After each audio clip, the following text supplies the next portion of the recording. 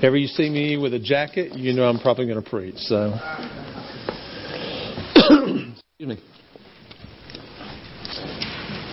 One of my best memories as a kid, growing up, and I didn't get a chance to do it a whole lot because we were good church-going folks, and that meant going on Sunday night, Sunday morning, Wednesday night, and every time the door was open.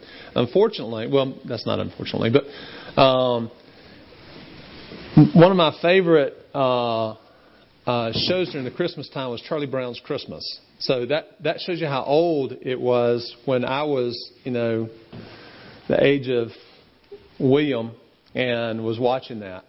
But you saw in that animation or cartoon, they would read this passage that we're going to be talking about today.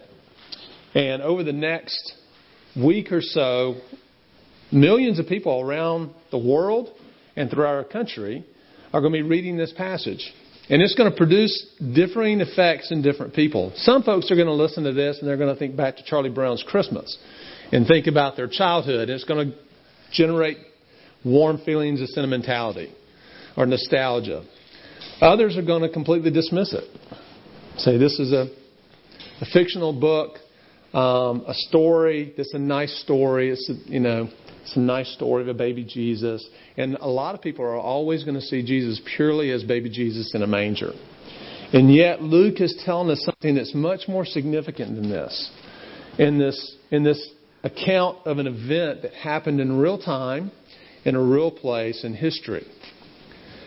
And so as we look at this passage, and we're going to read a few other passages before it give us context, hopefully we're going to see about three things as we look into what happened 2,000 years ago. We're going to look at it from the world's perspective. We're going to look at the significance of this event. And then we're going to look at the eternal impact that this event had and is still having and will have for all eternity.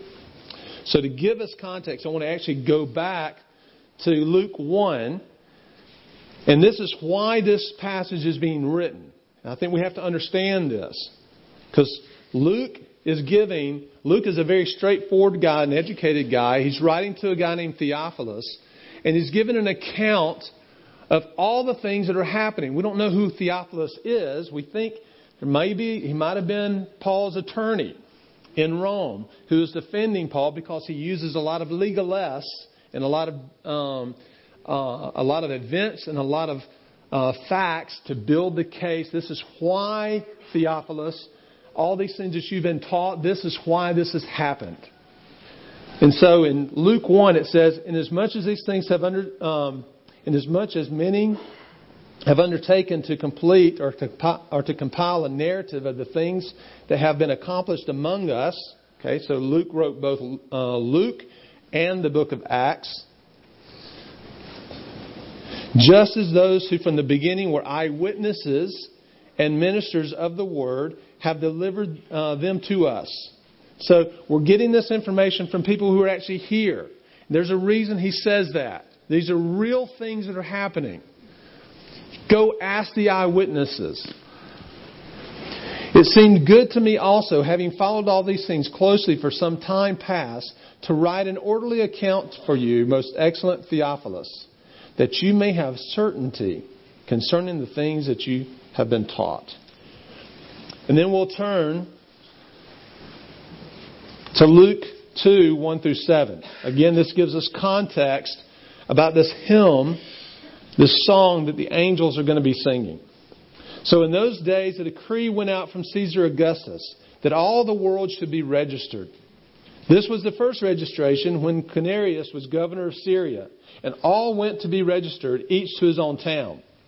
And Joseph also went up to Galilee from the town of Nazareth to Judea, to the city of David, which is called Bethlehem, because he was of the house and lineage of David, to be registered with Mary his betrothed, who was with child.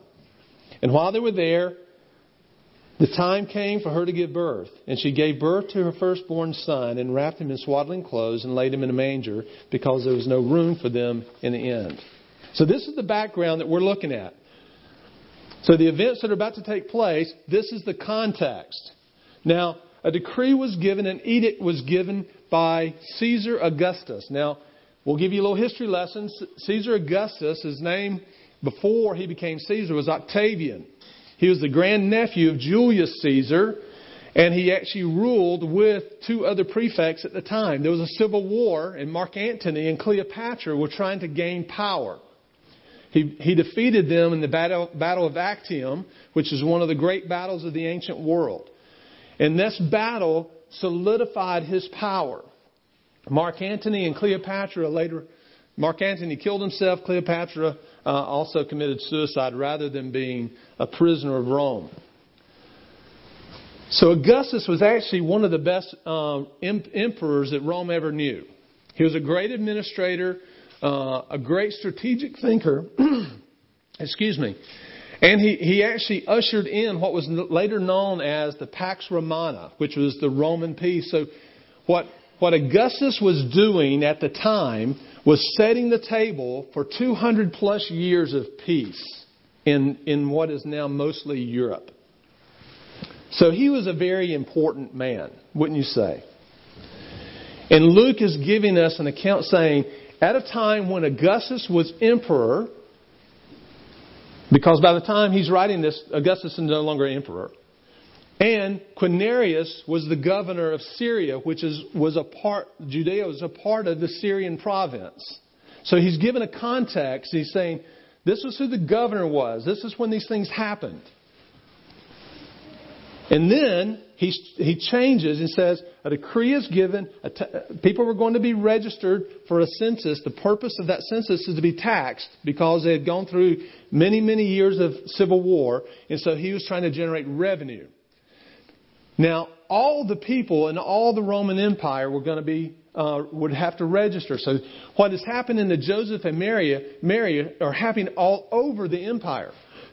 For many, many years this happened.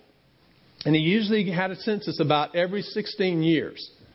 And this was happening from Britain to Alexandria on the northern coast of Africa. This was happening in Spain all the way to what's now Kuwait. This was happening from the North Sea all the way to the Black Sea. 90 million, more or less, people were having to register in this empire in order to be taxed. And this was impacting a young couple in their teens in a small backwater town of Nazareth. Think Billingsley. That's what's happening. 2,500 miles from the center of power in their known world. Caesar Augustus is in New York, or Chicago, Washington, L.A. And here was a small little town, Billingsley, that was being impacted by the most important man on the face of the planet. That's the way the world would see this. And here's Joseph and Mary, peasant couple, living in Nazareth, making an 80 to 90 mile trip to Bethlehem in order to register for the census. And she was pregnant. And quite long pregnant. So that when they get to Bethlehem, he makes a straightforward note. There were so many people that there was no room for them in the inn. And so she had to give birth to a child, her firstborn son, in a barn. And she placed him in a feed trough. How insignificant can that be? Nobody parents giving birth to a nobody baby in a barn in a feed trough. Pretty insignificant in the grand scheme of things. This story was not making headlines on CNN News or Fox News or any other news, even the Bethlehem News. This was an insignificant non-event from the perspective of the world in which were present at the time. But there is another perspective. There is a reality behind the reality. The reality was that this teenage couple, she may not have been any older than 14 or 15 years old. Pregnant. Making a 90-mile trip. And having a baby in a barn. That's reality. But there was a greater reality behind that. And that's what we're about to see. In verse 8, and in the same region, now this is really interesting to me. In the same region there were shepherds out in the field, keeping watch over their flock by night. And an angel of the Lord appeared to them. Now get this. So we have a nobody parents having a nobody son in a nowhere village. And then the next scene is we see even less nobodies, which were shepherds. The only one that were lower on the totem pole in that culture than shepherds were lepers. Shepherds were known as untrustworthy ragamuffins that couldn't do anything else in life. Their testimony could not be brought to court because they couldn't be trusted. And think about that. That the God of the universe is about to make the most important announcement on the face of the planet that has ever been announced, and He makes it to shepherds. That's crazy. But that's what He does. So they're keeping watch over their flock by night, and an angel of the Lord appeared to them, and the glory of the Lord shone about them, and they were filled with great fear. They were terrified. They're minding their own business on the side of a hill when all of a sudden an angel appears to them. Now, throughout Scripture, when we see angels coming, and especially when the glory of the Lord shines about them, what do people do? They fall to the ground as dead men. It always happens. And so these shepherds were terrified of what they were seeing. They were filled with great fear. And the angel said to them, "Fear not. Don't be afraid." Why? Because I'm not here to frighten you. I'm not here to get you. I'm here to give you great news, good news of great joy. Not only for you, but for all the people. For unto you is born this day in the city of David a Savior, who is Christ, who is the Lord. And this will be a sign for you. You will find a baby wrapped in swaddling clothes and lying in a manger. And suddenly there was with this angel a multitude of heavenly hosts praising God and saying, "Glory to God in the highest, and on earth peace among those to whom He is pleased." Wow. Wow. Can you imagine what you would have experienced? Both fear and terror with excitement. So, we get a new perspective on this. The world sees this as a non-event. The world sees this as the power broker of the world is decreeing to a couple in Nazareth to go get registered. But what really is going on is Caesar Augustus is not really in control here. He's not. Someone greater, a power that Caesar Augustus does not know, nor does he understand, is calling the shots. He's simply a pawn in a much bigger game than the Roman Empire, which is hard to believe of that day.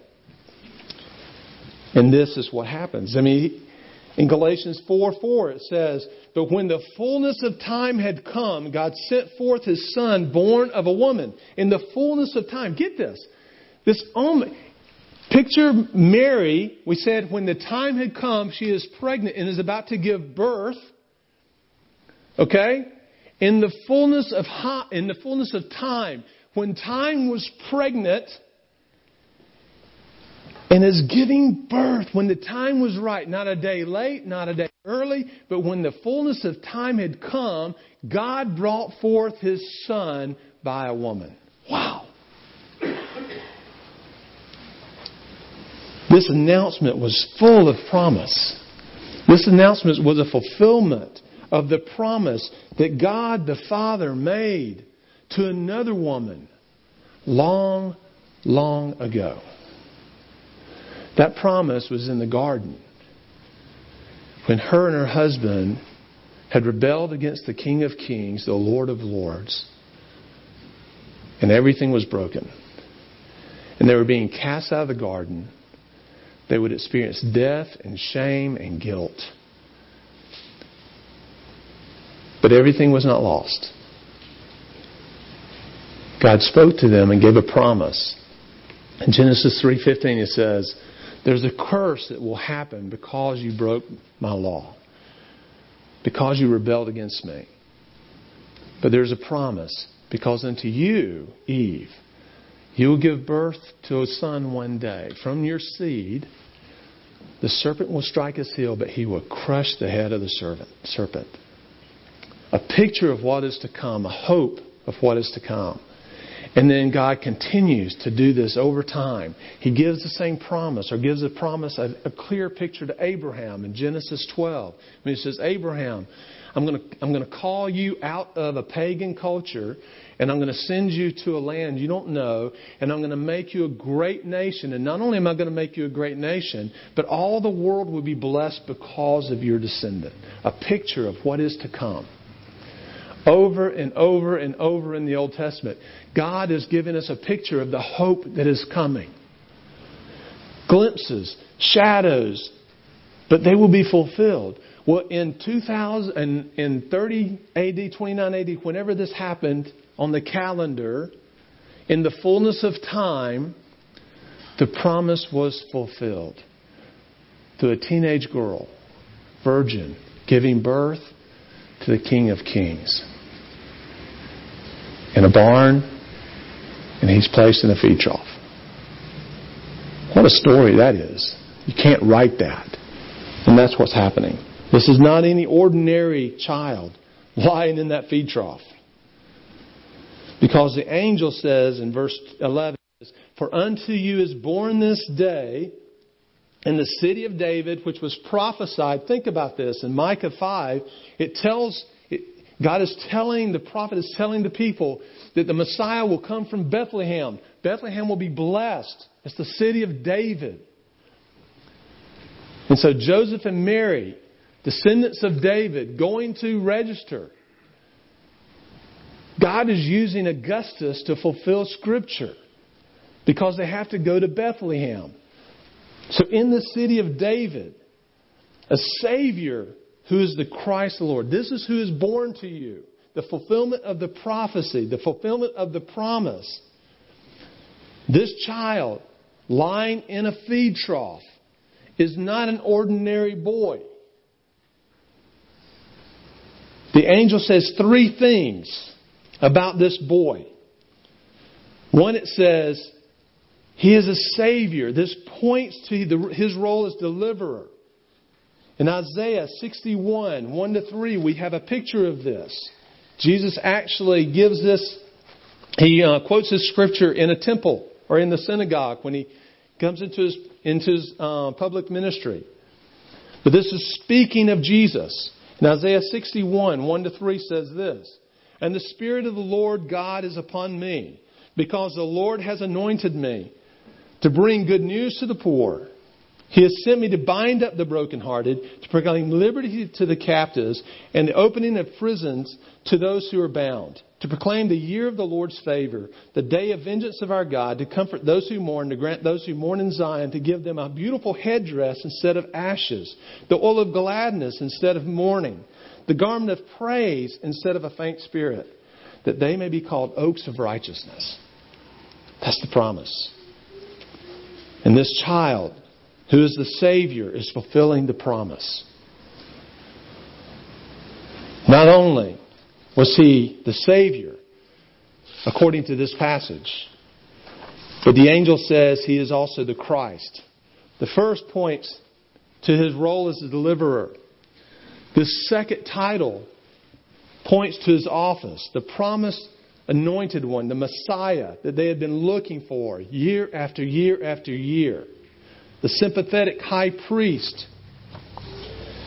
In Hebrews 4, speaking of Jesus, it says this, and since then we have a great high priest who has passed through the heavens, Jesus the Son of God, let us hold fast our confession, for we do not have a high priest who is unable to sympathize with our weaknesses, but one who in every respect has been tempted as we are and yet without sin. We now have a sympathetic high priest. So this little boy born in a manger, wrapped in strips of cloth, is the Savior. He's the Messiah, the Christ, the Anointed One. And lastly, the angel says, not only that, but He is the Lord. This indicates His supreme authority over all creation. Shepherds, you will find in that barn the King of Kings and the Lord of Lords. Can you imagine that? From ages past, no one would have ever written the script the way God writes it. Jesus, the Savior, the Messiah, the King of Kings, should have come behind a throng of servants.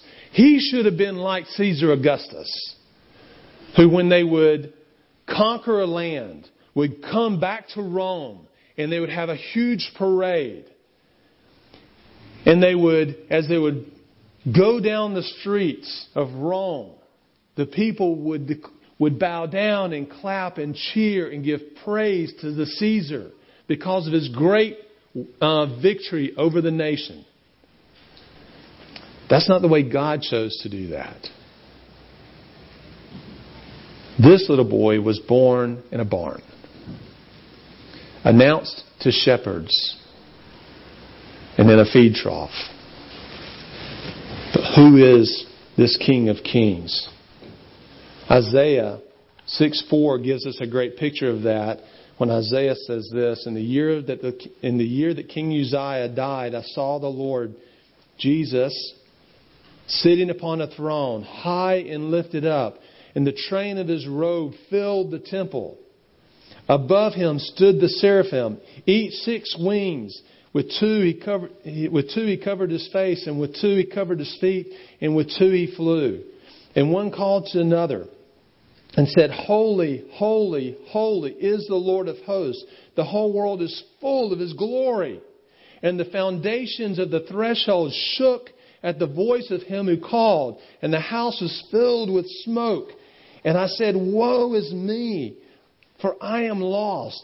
For I am a man of unclean lips, and I dwell in the midst of a people of unclean lips. For my eyes have seen the King, the Lord of Lords. This baby who's lying in a feed trough. Think about that. Isaiah, hundreds of years before, sees Jesus in all of His glory. The foundations tremble. Isaiah is so overcome that he cannot speak. Woe is me. And that king that he saw in that vision is in a feed trough, taken on human form. Why? Why? Because it was God's plan from the beginning.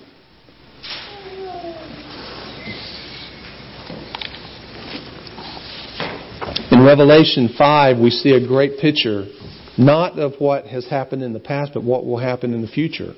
Again, this child who's in a feed trough. Who is he really? In Revelation 5, 8-14 says, And then I saw a lamb, looking as if it had been slain, standing at the center of the throne, encircled by 4 living creatures and the elders. And the Lamb had 7 horns and 7 eyes, and her 7 spirits of God sent out to all the earth. And he went and he took a scroll from the right hand of Him who sat on the throne. And when he had taken it, the 4 living creatures and the 24 elders fell down before the Lamb, Jesus. And each one had a harp, and they were holding golden bowls full of incense, which are the prayers of God's people. And they sang a new song, singing, You are worthy to take the scroll and open its seals, because you were slain. And with your blood you purchased for God persons from every tribe and language and people and nation. You have made them to be a kingdom of priests and serve our God, and they will reign on the earth. And when I looked and heard the voice of many angels, numbering thousands upon thousands and 10,000 times 10,000s, and they circled the throne and the living creatures and the elders in a loud voice, and they were saying, "Worthy is the Lamb who was slain to receive power and wealth and wisdom and strength and honor and glory and praise." Wow. That was Jesus, who these shepherds saw in a feed trough. That's who He was. So think about this. The King of Kings, the Lord of Lords, in the fullness of time, to fulfill a promise that He had made to Eve and to His people year after year after year, in the fullness of time, a woman gave birth to a son. And that son was the Savior, the Anointed One, the Christ, the Messiah, and He is Lord. And you almost get this feeling. I remember when Clay, when he was a little boy, and we were giving my father a fishing pole, and we were going into the house, and it was wrapped, and he had not seen it, and as he walks in, he says, "We got you a gift, and it's not a fishing pole." Why did he do that? Because he was so excited about what he was going to give his granddaddy that he just burst out. Guys, I think that's what's happening here. I think when the announcement is made, the one angel, all of a sudden, 10,000 upon 10,000 angels burst forth, praising God about His Son. They can't contain themselves. They saw Him. They saw Him in His glory. When Isaiah saw Him, they saw Him before man was made. They knew who Jesus was. And they see Him in the feed trough, and they can't contain themselves because they know something is going to happen. They don't know the fullness of it yet because He hasn't lived, fulfilled the law, and died. But they're excited because of the King. What does He give us? What is the promise, the eternal impact of this event? One of the things He says, "Glory to God in the highest, and on earth peace among those with whom He is pleased." This Jesus, this Son, born in a barn, laid in a feed trough, was here to give us peace. In Romans 5:1 it says, "Therefore, since we have been justified by faith, we have peace with God through our Lord Jesus Christ." From the time when man was broken and completely at odds with God, eternally separated, the only way to repair that breach, that gap, that chasm, was for this promised Messiah was actually God Himself in the form of His Son. God, in order to breach the chasm, had to send His Son. That Son came purely to die. We have great images, and we love to take our kids to see nativity scenes. And it drives great nostalgia and great feelings of warmth. But when that child was born, He had one purpose. The child was born to obey God, His Father, in the fullest. To experience everything and every temptation that you and I experience, yet without sin. But then He was going to be sacrificed. He came to die. And if we see Christmas without Easter, it's empty. There is no hope. There is no hope. He gave peace, gives us peace with the Father. But not only that, He gives us peace in our hearts. He brings peace to the very depths of us, who we are. Philippians 4:6 and 7. Do not Be anxious about anything, but in everything by prayer and supplication with thanksgiving, let your requests be made known to God.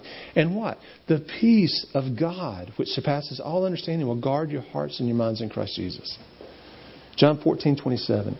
Peace I leave with you. My peace I give you. Not as the world gives do I give to you. Let not your hearts be troubled, neither let it be afraid. He brings peace between us and God. He brings peace to us in our hearts. And guess what? He brings peace with others. Because as the gospel, as we will hear later, and as we're reunited with God, the peace with God is the foundation for everything else. If we do not have peace with God, we are never going to have peace in here. And we will never have peace with others. It is through the peace that He gives us with God the Father that produces and yields the fruit of peace in other areas of our life. So what does this do in us? Because the gospel, and this is the gospel, God coming down in the fullness of time and taking human flesh, it matters. It matters. And then lastly, in verse 15, and when the angels went away from them into heaven, the shepherds said to one another, let us go to Bethlehem and see the thing that has happened, which the Lord has made known to us. And they went with haste, and they found Mary and Joseph and the baby lying in a manger. And when they saw it, they made known the saying that had been told to them concerning this child. And all who heard it wondered at what the shepherds had told them. Wow. That's amazing. But Mary treasured them up in her heart, treasured these things up, and they pondered them in her heart. And the shepherds returned, glorifying and praising God for all that they had heard and seen, as it had been told them. So, what are we to make of this passage? One is, let us be amazed at God.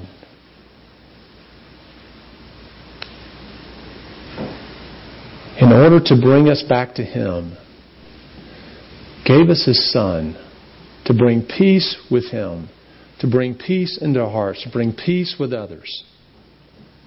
So this Christmas, and throughout this next week, I want you to ponder the significance of this event in your heart, just like Mary did for her. Christmas is not just a time to have a great time with your family. It's not just a great time to give and receive gifts. It's a time for us to give praise and glory and honor to God because of all that He has done for us. Remember that when you give gifts, remember that the King of Kings stepped out of His glory into our broken world, into a feed trough for you and for me. Let me pray. Father, thank You for Your Word. Father, I pray that You would, throughout this next week, that You would remind us over and over of the significance of this holiday that we are experiencing. And Father, I pray that You would, that it would lead to us honoring Your name, praising Your name, that we would burst forth praise to You because of all that You have done. In Jesus' name, amen.